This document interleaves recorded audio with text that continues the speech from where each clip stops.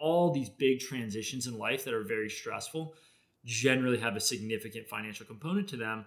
And that can really stress people out, reduce their productivity. And so we were able to develop this into a thesis as we started talking to more employers about it. And we're like, wow, I think we have an opportunity to really change the way the service is delivered and really change the way that adults in the United States think about financial planning, where we can change it from, okay, I'm getting fed to the wolves who are going to try to sell me stuff and it's so complicated, I don't understand it. It sounds really great, but a lot of times it's not. So like, okay, because the employer is sponsoring this benefit, the employee can feel really safe that it's not something where they're going to be taken advantage of. That was Origin founder and CEO, Matt Watson. In this episode, I'm really excited to sit down with Matt and talk about financial wellness as a new platform and benefit for organizations. We're going to get into his role in founding Origin, how they work, and why now is the time for organizations to be rethinking their approaches to benefits. So we'll be right back with that conversation after a brief word from our sponsor.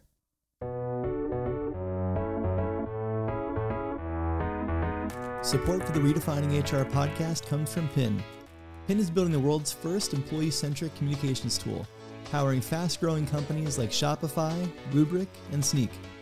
Automate messages across the employee journey so you never miss an opportunity and your employees are supported every step of the way. From onboarding to becoming a new manager and more, PIN helps companies communicate at scale. Go to pinhq.com for more information. That's PYNHQ.com. Reinvent communications for the distributed workforce. And now, onto the show. Hey everyone, welcome to the Redefining HR podcast. I'm your host, Lars Schmidt, and today I'm really excited to be joined by Matt Watson. Matt is the founder and CEO of Origin, and we're going to be talking about financial wellness in the workplace. So, Matt, thanks so much for coming on the show. Why don't you start off and just give the viewers a brief introduction and background on you? Yeah, Lars, thanks so much for having me. Excited to be on the show with you. Long-time listener, first-time caller here, so pumped to be part of it. Quick background on me. So I've been an entrepreneur now for about going on 7 years. I've started 2 companies, all in the financial services technology industry.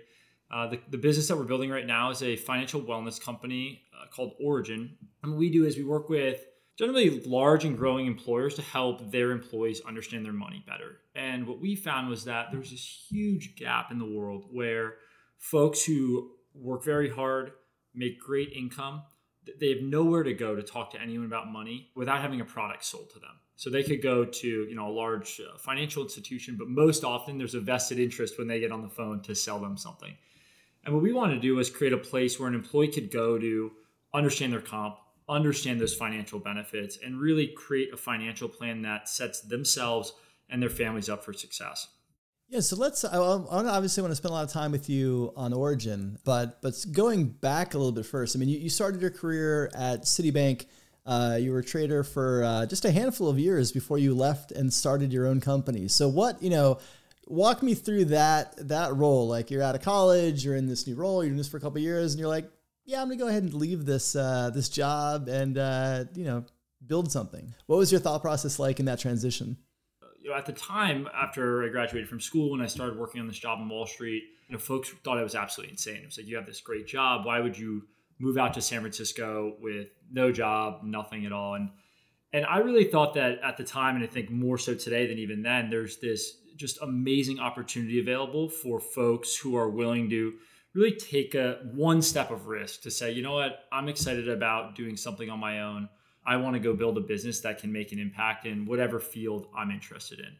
And this is something that's a relatively new phenomenon. I mean, 30, 40 years ago, our parents' generation, like, that wasn't available. You couldn't just go out to venture capital and say, hey, I've got this great idea. We've got some early customers. We really want to make a run at building a big business. It was effectively impossible to do that. And so I saw this market developing, and from a very young age, for me, I'd been entrepreneurial, starting businesses in high school. I said, wow, like, I can do this for my job full time. Like, that is killer.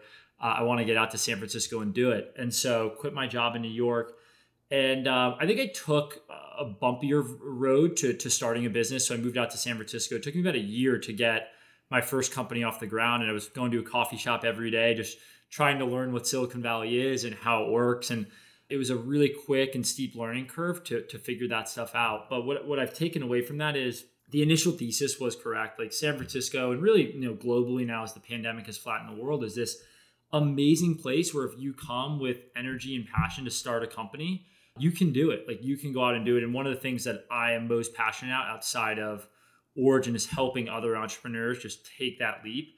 And what I'm constantly advising people to do is like, if you can think long term about what you want to accomplish, like just go and do it and take that first step, and good things are going to happen for you if you just keep your nose to the grindstone and keep pushing. So that was really my experience, leaving kind of this high paying job and taking this leap, and then ultimately being fortunate enough to get the business off the ground. Yeah. So, you got the business off the ground, 2 years into it, you got acquired, had your first exit at an early stage in your career. What did you think you wanted to do then? So, the deal, the terms are, set and finalized. I don't know if you had like a stay period, but, obviously the next thing you did was to found Origin. Walk me through that, like that immediate moment. The deal gets done. Your first company is sold. Are you like right at that moment thinking, okay, I'm going to build this other new thing now? Were you like, maybe I'll do something else? Like, what was your kind of mental state during that period? It's definitely a fluid time when there's a lot of thought, right? What do we do next? What do we want to do? And for me, I think what I realized was that I actually really enjoy starting companies. It really gets me excited. And I think that, talking to your customer and figuring out what the pain point is, like that's what it's all about is okay, we have this idea, and like our idea was that it's really hard for employees to manage money or understand money. And this is something that was developed when we were at Indio and we're building this company. And it wasn't a huge business, got up to about 100 employees. But while we're doing that, these are folks who are in San Francisco. They make really good money. They've got awesome benefits. Like it's a pretty awesome place to work. They're still coming and saying, I can't afford to live in San Francisco. Like, how am I gonna buy a place here? Like, I'm making great money and my apartment is pretty constrained. Like, should I spend more and do this? Should I put money into a 401k? I've got student debt. You gave me equity. Like, great. It seems like it's going to be worth something. Like, how much is it going to be worth? What are the taxes on this going to be? People are coming to me because I started the company and because I had a financial services background. I didn't know the answers to a lot of these questions, like most of them.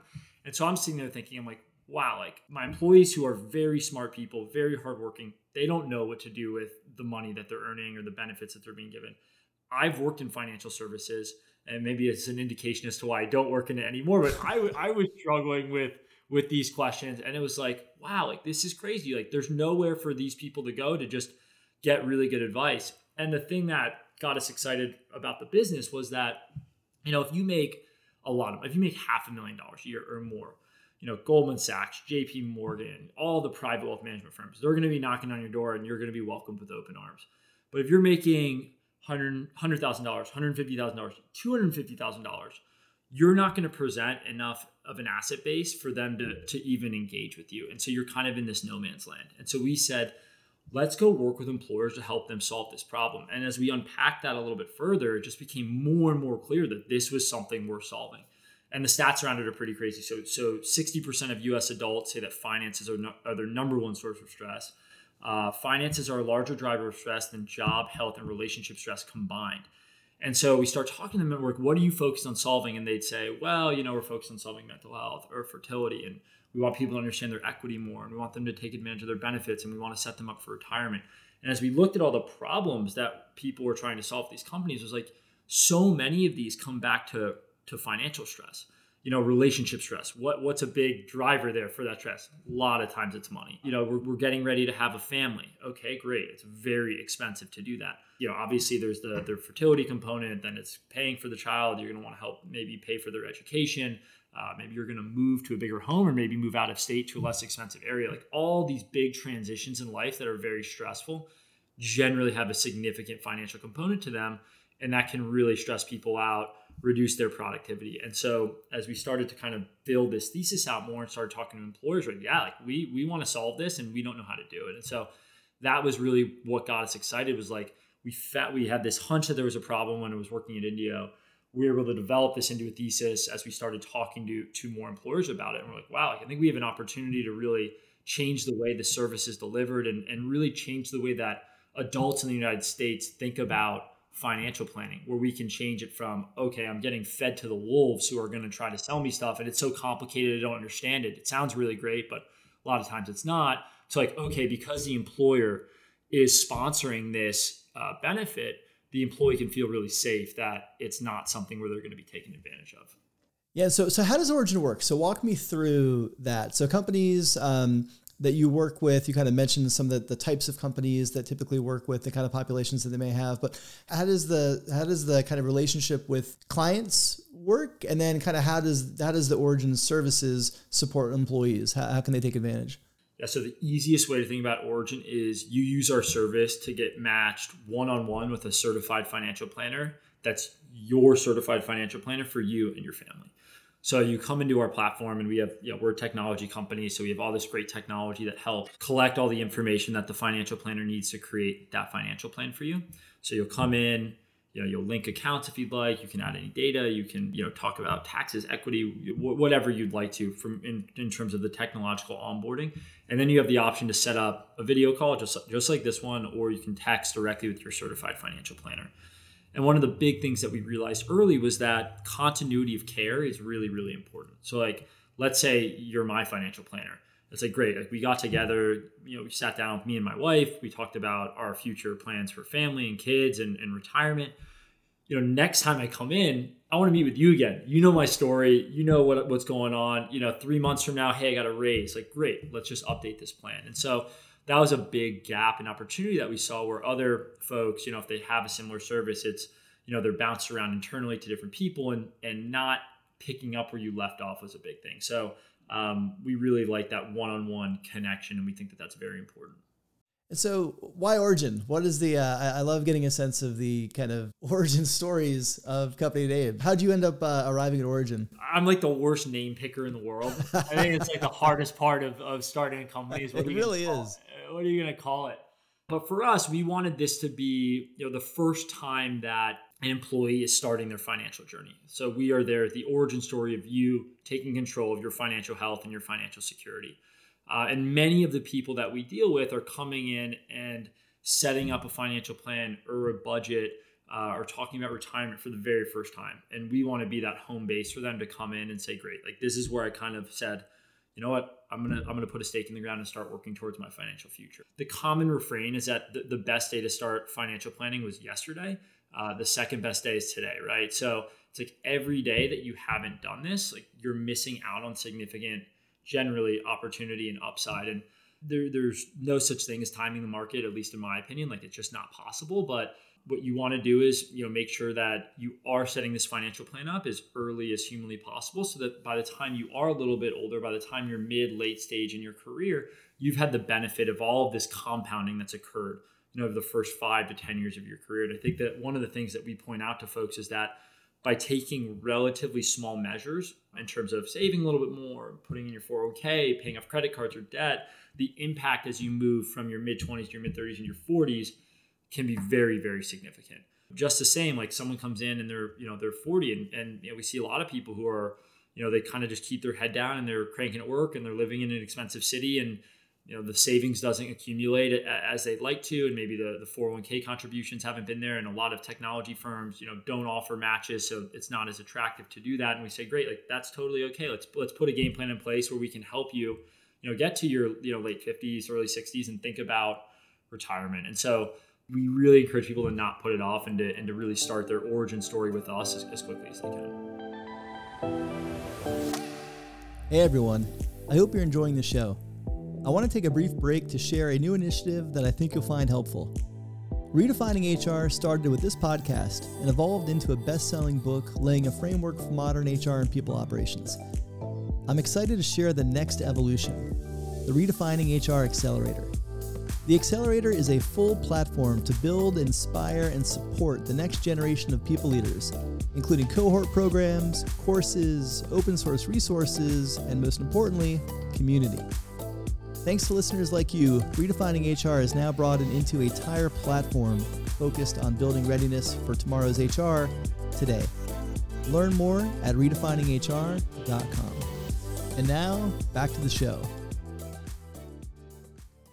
The conversation in HR around benefits has certainly been evolving. I think traditionally we looked at, medical benefits, dental, vision, etc., but we generally had a pretty narrow view around how we thought about supporting our employees and the types of benefits that we should provide to support them. And I think if you look at the world now, those conversations are changing dramatically, from mental health support to, again, financial wellness. Like, why do you think now is the right time for having kind of these conversations around organizations supporting financial wellness? Yeah, I mean, I always like to think about it from the business case.